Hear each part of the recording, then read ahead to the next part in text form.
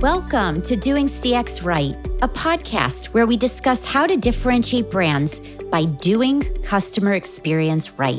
I'm your host, Stacy Sherman, an author, award-winning keynote speaker, and mentor passionate to help you humanize business and improve experiences to achieve real results. If you're in business, you probably know the name Annette Franz, who's a customer experience author, leader, keynote speaker, and I am honored to have her on my show today to talk about putting the customer in customer experience. What does that mean? How do you actually build an organization to win? As she discusses in her book, The 10 Principles to Form the Foundation for Building Such a Culture. You'll hear actionable tips. Whether you're a novice or an expert in the CX field, you are going to get many actionable recommendations during this episode. You'll also hear about journey mapping and her advice to get started. No matter where you are, what industry, and what role you have, there are important key takeaways for you. We'll also dive deep into the personal side of Annette, where she talks about her why, her mission, the best advice she's received in leadership, and what would she tell her younger 20-year-old self now if she could go back in time. It's a fun conversation, it's educational, and I promise you're going to gain a lot. So take notes, subscribe to my Doing CX Right podcast on your favorite channel, and leave a review. It means so much. Now, let's get on with the show. Hello, Annette Franz. Welcome to the Doing CX Right show. Thank you so much for having me. This is going to be a great conversation. Anytime we can talk about customer experience, it's going to be a great conversation. Absolutely. So before we get started, I think the world knows who you are, but just in case, please share, who are you? What do you do professionally? Absolutely. So I am a customer experience coach and consultant. I started my own company, CX Journey Inc., about 5 years ago and do all of my favorite things under that umbrella. But I've been in this customer experience world for 30 years. As a matter of fact, this is my 40th year. Started at J.D. Power and Associates back in 1992. And just have watched how this thing called customer experience has evolved from then, when we didn't even call it customer experience, right? So a lot of my time is spent with clients working on their culture, their customer experience, their employee experience. And then I spend a little bit of time speaking and maybe writing a book or two. So, And you're also a mom. And. Yes, I know, right? You know how that is. So yeah, absolutely. I do. So talking about customer experience and your profession, why? Why is this your passion? So it's really interesting. You know, when I was a kid, my grandmother used to say, you should be a teacher. You should be a teacher. And I was like, I'm not going to be a teacher. That just does not interest me at all. And here we are full circle and we're teaching. So I think that's my why. That's why I love this so much, is that, you know, because I've been in the profession for so long and I've seen it evolve and I've seen a lot of different things and I've seen things that work and don't work. And I've always said since day one too, when, you know, people would ask me when I was at J.D. Power and Associates, what do you do? And I would say, well, I'm working with companies to help them improve their customer satisfaction. At that time, that's what we called it, customer satisfaction or customer loyalty, so that they can improve, their business as well. I mean, improve the business to improve the experience to help the business grow and things like that, you know. Maybe not in such sophisticated terms, but that's what I always used to say. And I always used to say, you know, for me, the gratification or the things that make me happy are when I see those outcomes and when I see those results and know that we work together to get there. So teaching and helping to achieve those outcomes. What would you say is a fun fact that people might not know about you, personally or professionally? I think I've shared this one before, but I'll share it again. In my younger days, it's been about 25, 26 years. I used to compete in bodybuilding, not professionally, amateur, but compete for a couple of years in bodybuilding. But you know, the discipline that I got as a result of getting ready for contests and doing all of that the diet and getting to the gym every day and doing what you need to do, that's just stayed with me. That both from a diet perspective, from a workout perspective, and just in life in general. So in business as well. I imagine you have a lot of strength mentally and physically. Well, there is that. I will attribute the mental strength, though, to my mom, who is, both my parents actually, but especially my mom. So that's where the mental strength comes from. We need an hour just on that topic about moms. And definitely. I would love that. That's after the show. Yeah. So you talk about putting the customer in customer experience. What does that mean to you? It really means that pretty much exactly that, right? We need to make sure that we put the customer and the customer's best interest into everything that we do within the business, right? I always say, no discussions, no decisions, no designs without bringing that customer voice in and making sure that the customer is represented within the business, because it's so funny.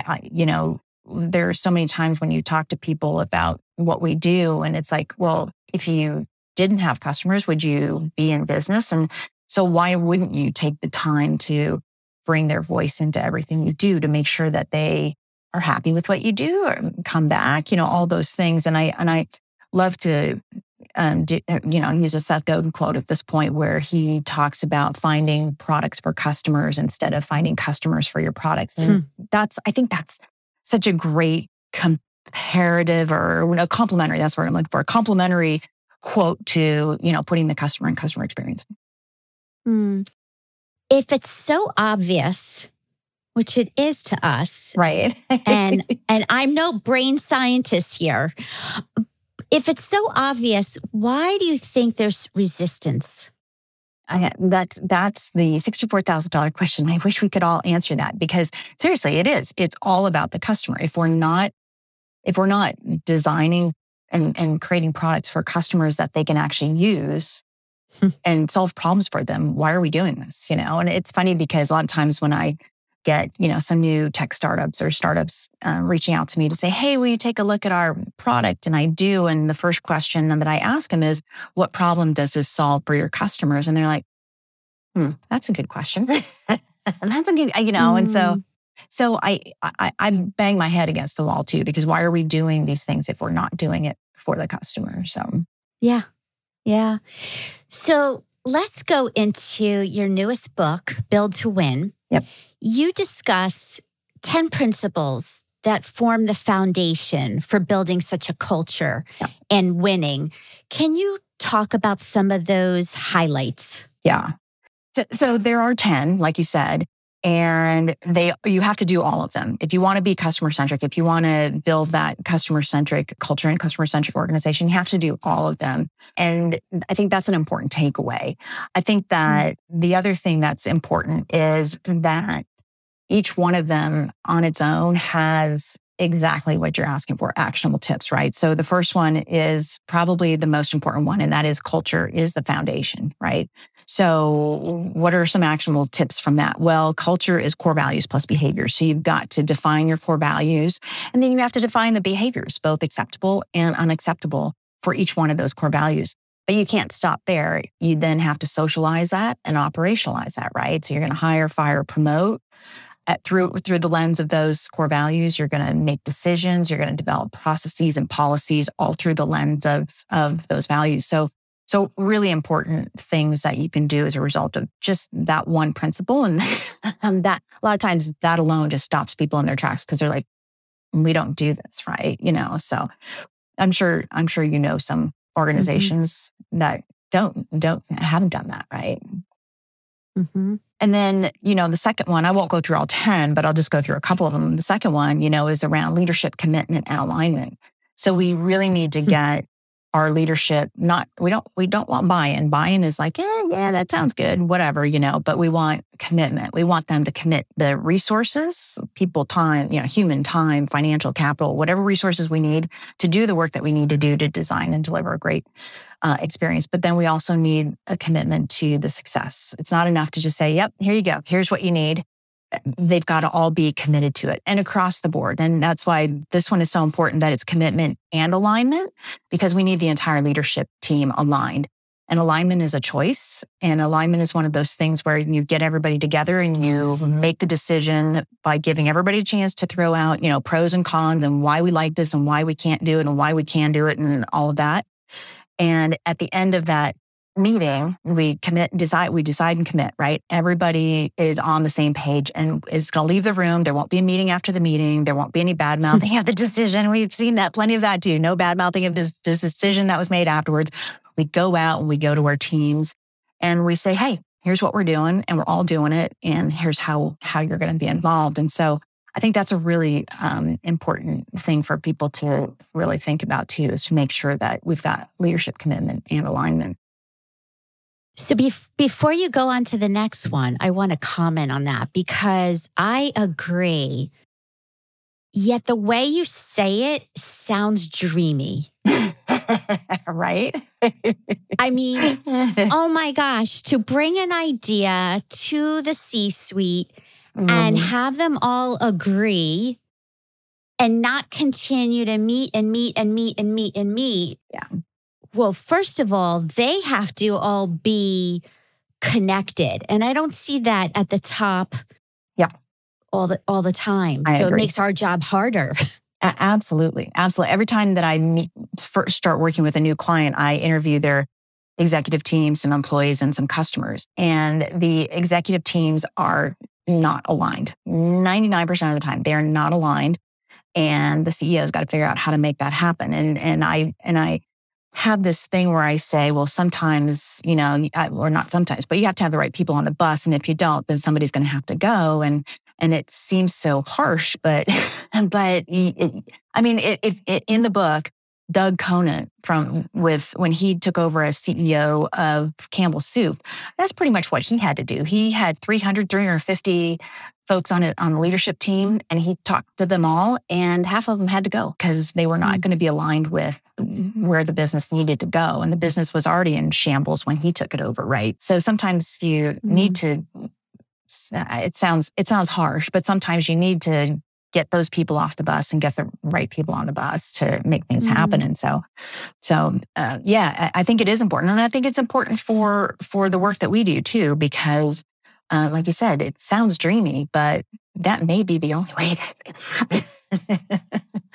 Well, do you believe that, this is an old saying, but culture starts at the top. Mm-hmm. If that's accurate, then you really do have to have the really right people at the top.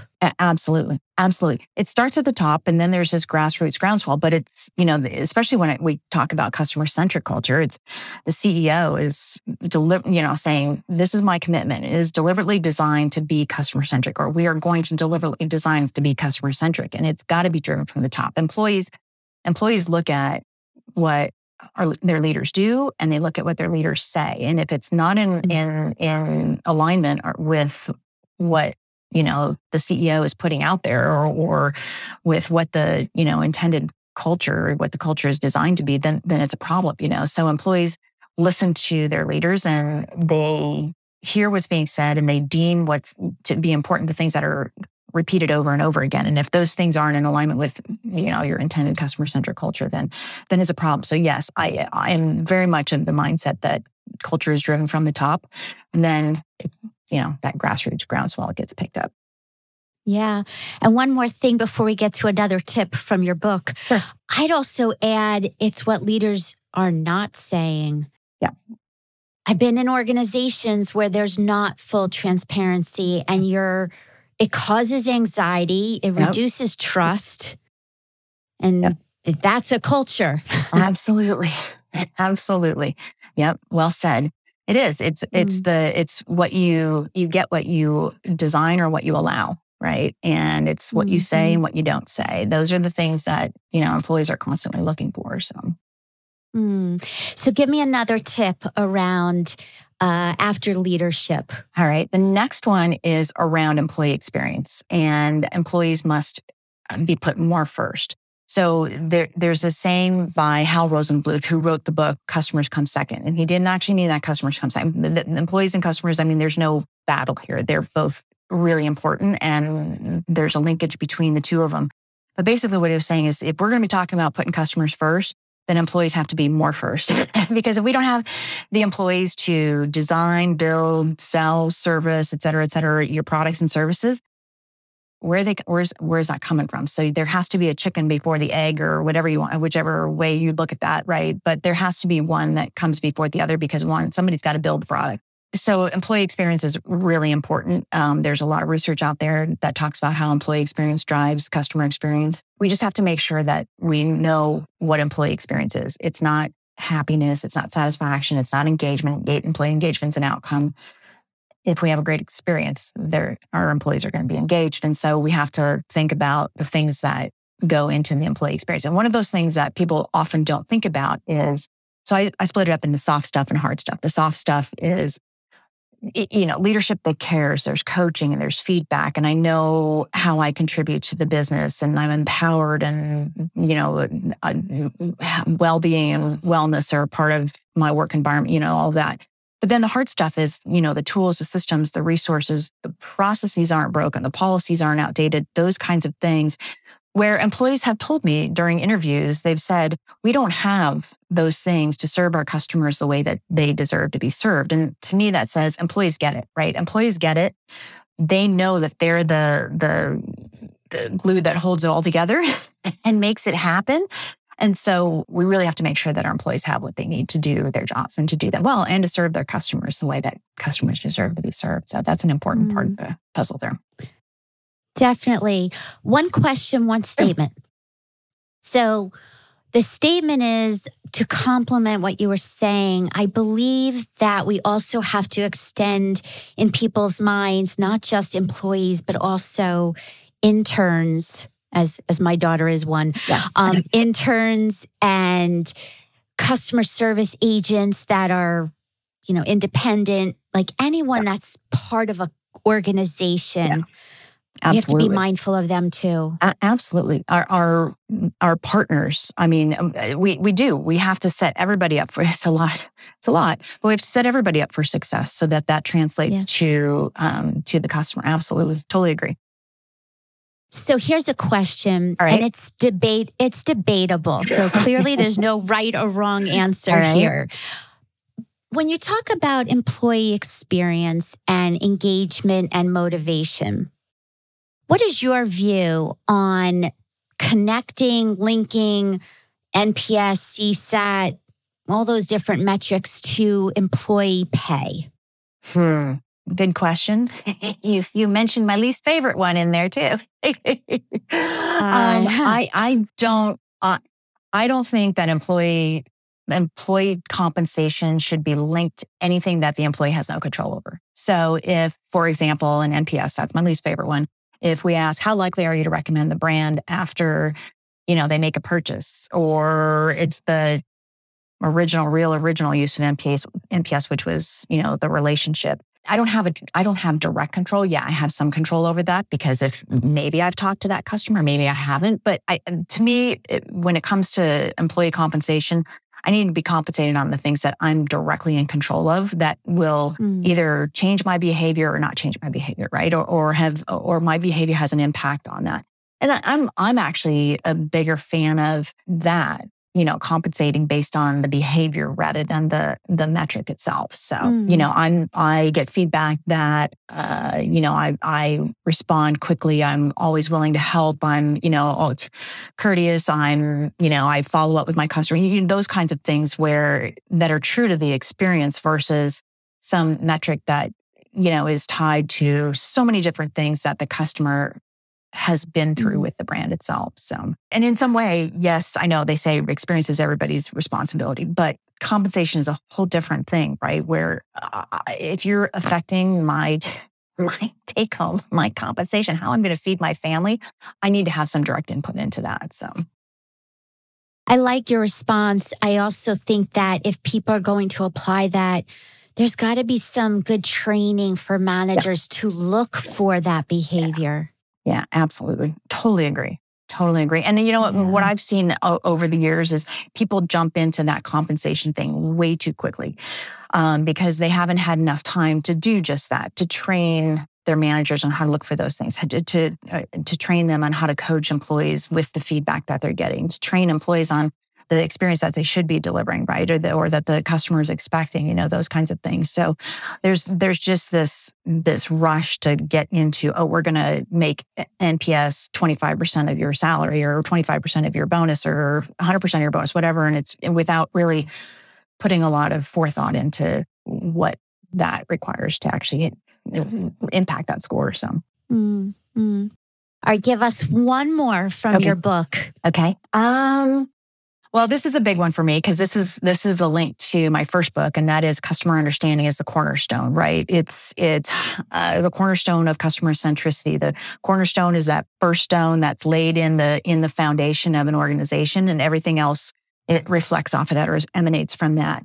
And there's a graphic in the book that shows that well, right? So the cornerstone of that on that graphic is customer understanding. And then the decisions, discussions, decisions, designs, innovation, all sort of stem from that stone. And then below that stone is the culture, which is the foundation.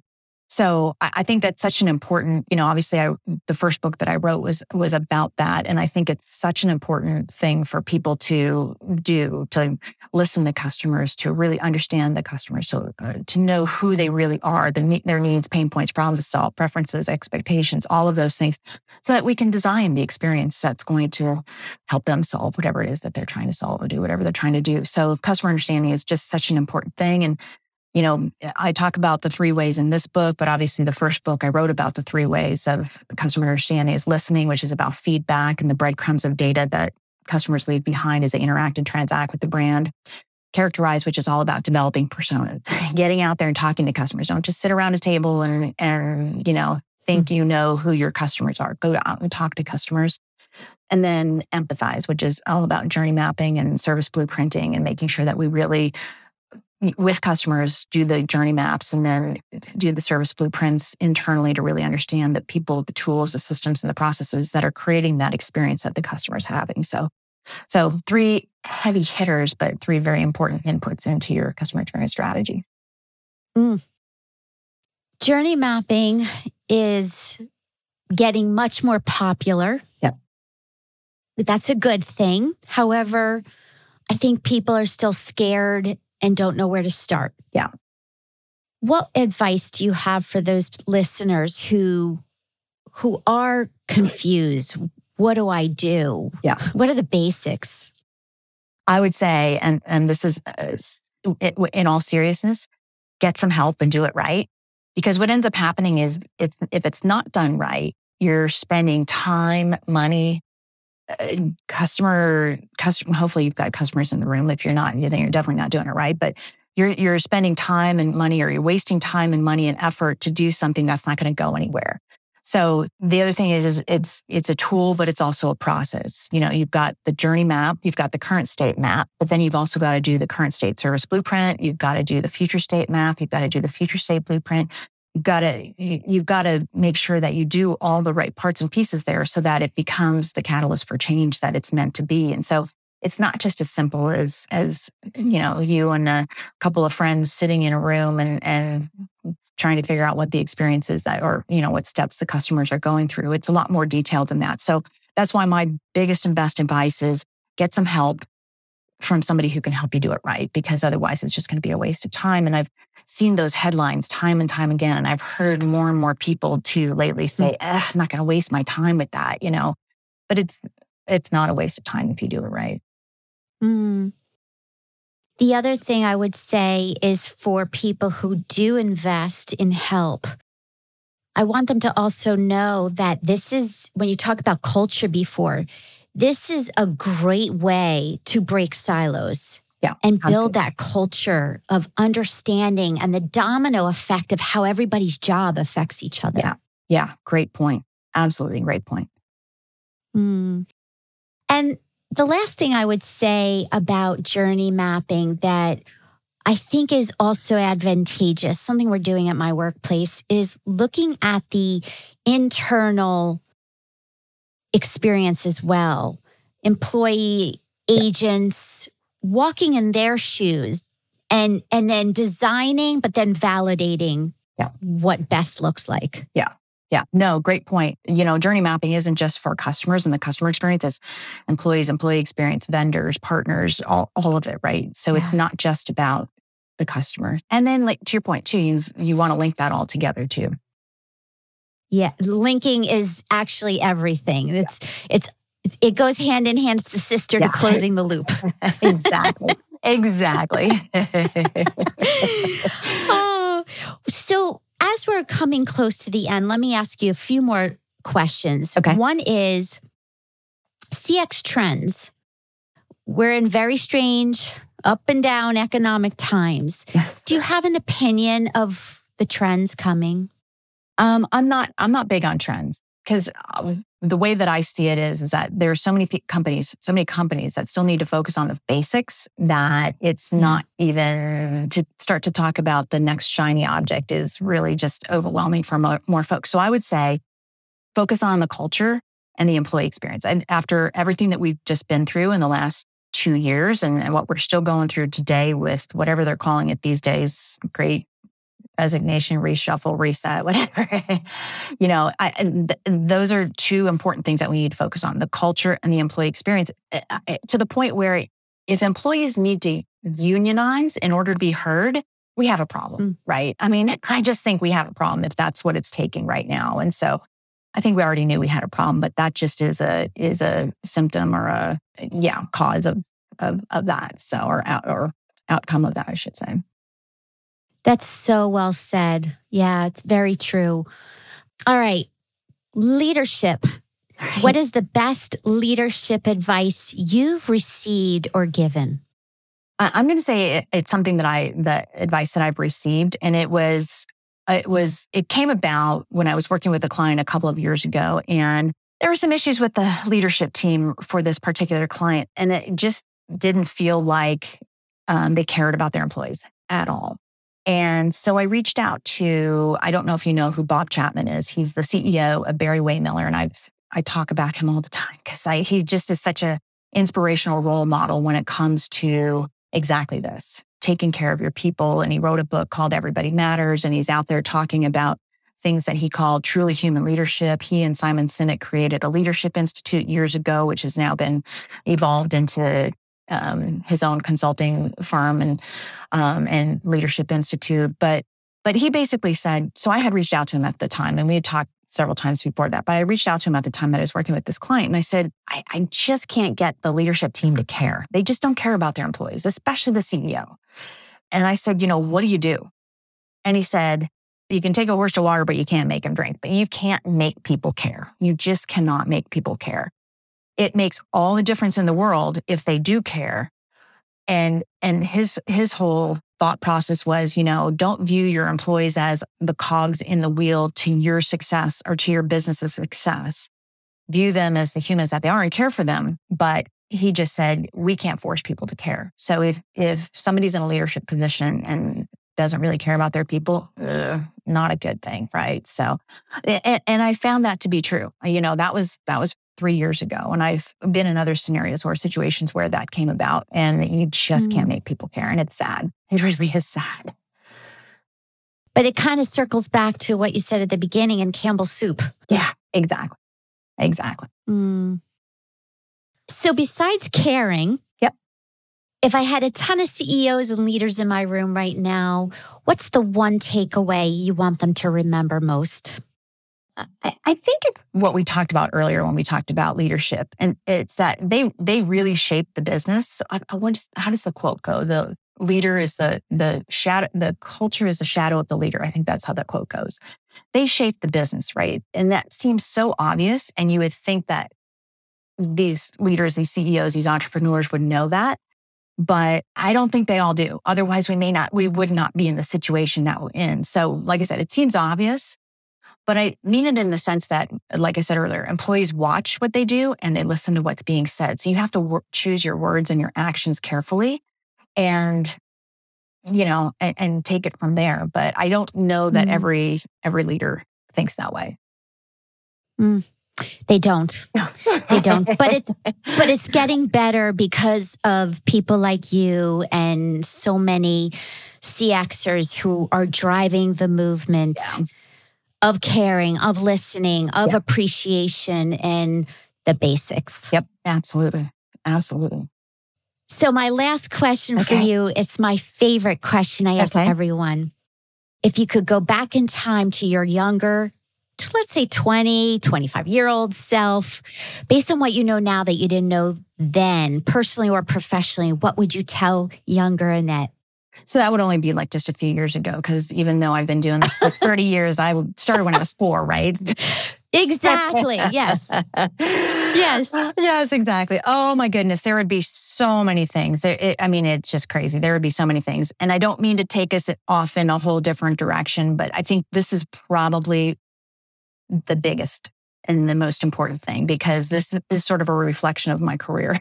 And it would be a warning about the difference between men and women and how they're treated in the workplace. And I'll just leave it at that, because we could go off on that in many different directions. And I will just say that that is probably the biggest thing that I would have warned myself about. What would you tell your children today? Well, so I have two. Fair question. I have 2 boys. And we've had this conversation, and they are both sickened by some of the stories, and so I think that that's the advice, is that, we're all humans and we're all equal, right? Doesn't matter if we're a man or a woman, or if we're Black or white or Asian or whatever, we're all humans, and we all deserve the same respect and, equality in terms of the gender gap and the pay and all of that, right? Like none of that is, and we should never treat anybody as anything less than what they are, which is human. So, and like I said, we've had those conversations and they get it. Yeah, well, we can't go back in time, but I do think through our children that we can infuse our smarts. Yeah, absolutely. And give them a chance to encourage them to have a voice. Yeah, agreed. I absolutely agree. Well, I'm so grateful that you've been here today, and I'm going to put links to your website and social media in the show notes, and your book. And where's the best place for people to reach you? Oh, well, thank you. First of all, thank you for having me. I know we've been trying to do this for a while now, and we finally are here. I think it's been 6 months in the making, so we're finally here. So thank you for that. I appreciate that. So you can either one of my websites, cx-journey.com or AnnetteFranz.com. You can find me in either one of those places, or connect with me on LinkedIn. I have met some really great people on LinkedIn, and so I'm totally open to making connections there. So thank you. Oh, thank you so much. Have a wonderful rest of the day. Thanks. You too. Thank you so much for joining today. I hope you will apply the lessons shared, and also requesting if you would leave a review on Apple would mean a lot. Head over to doingcxright.com to learn more ways to connect with me and improve your CX. Until next time, I'm Stacy Sherman, Doing CX Right.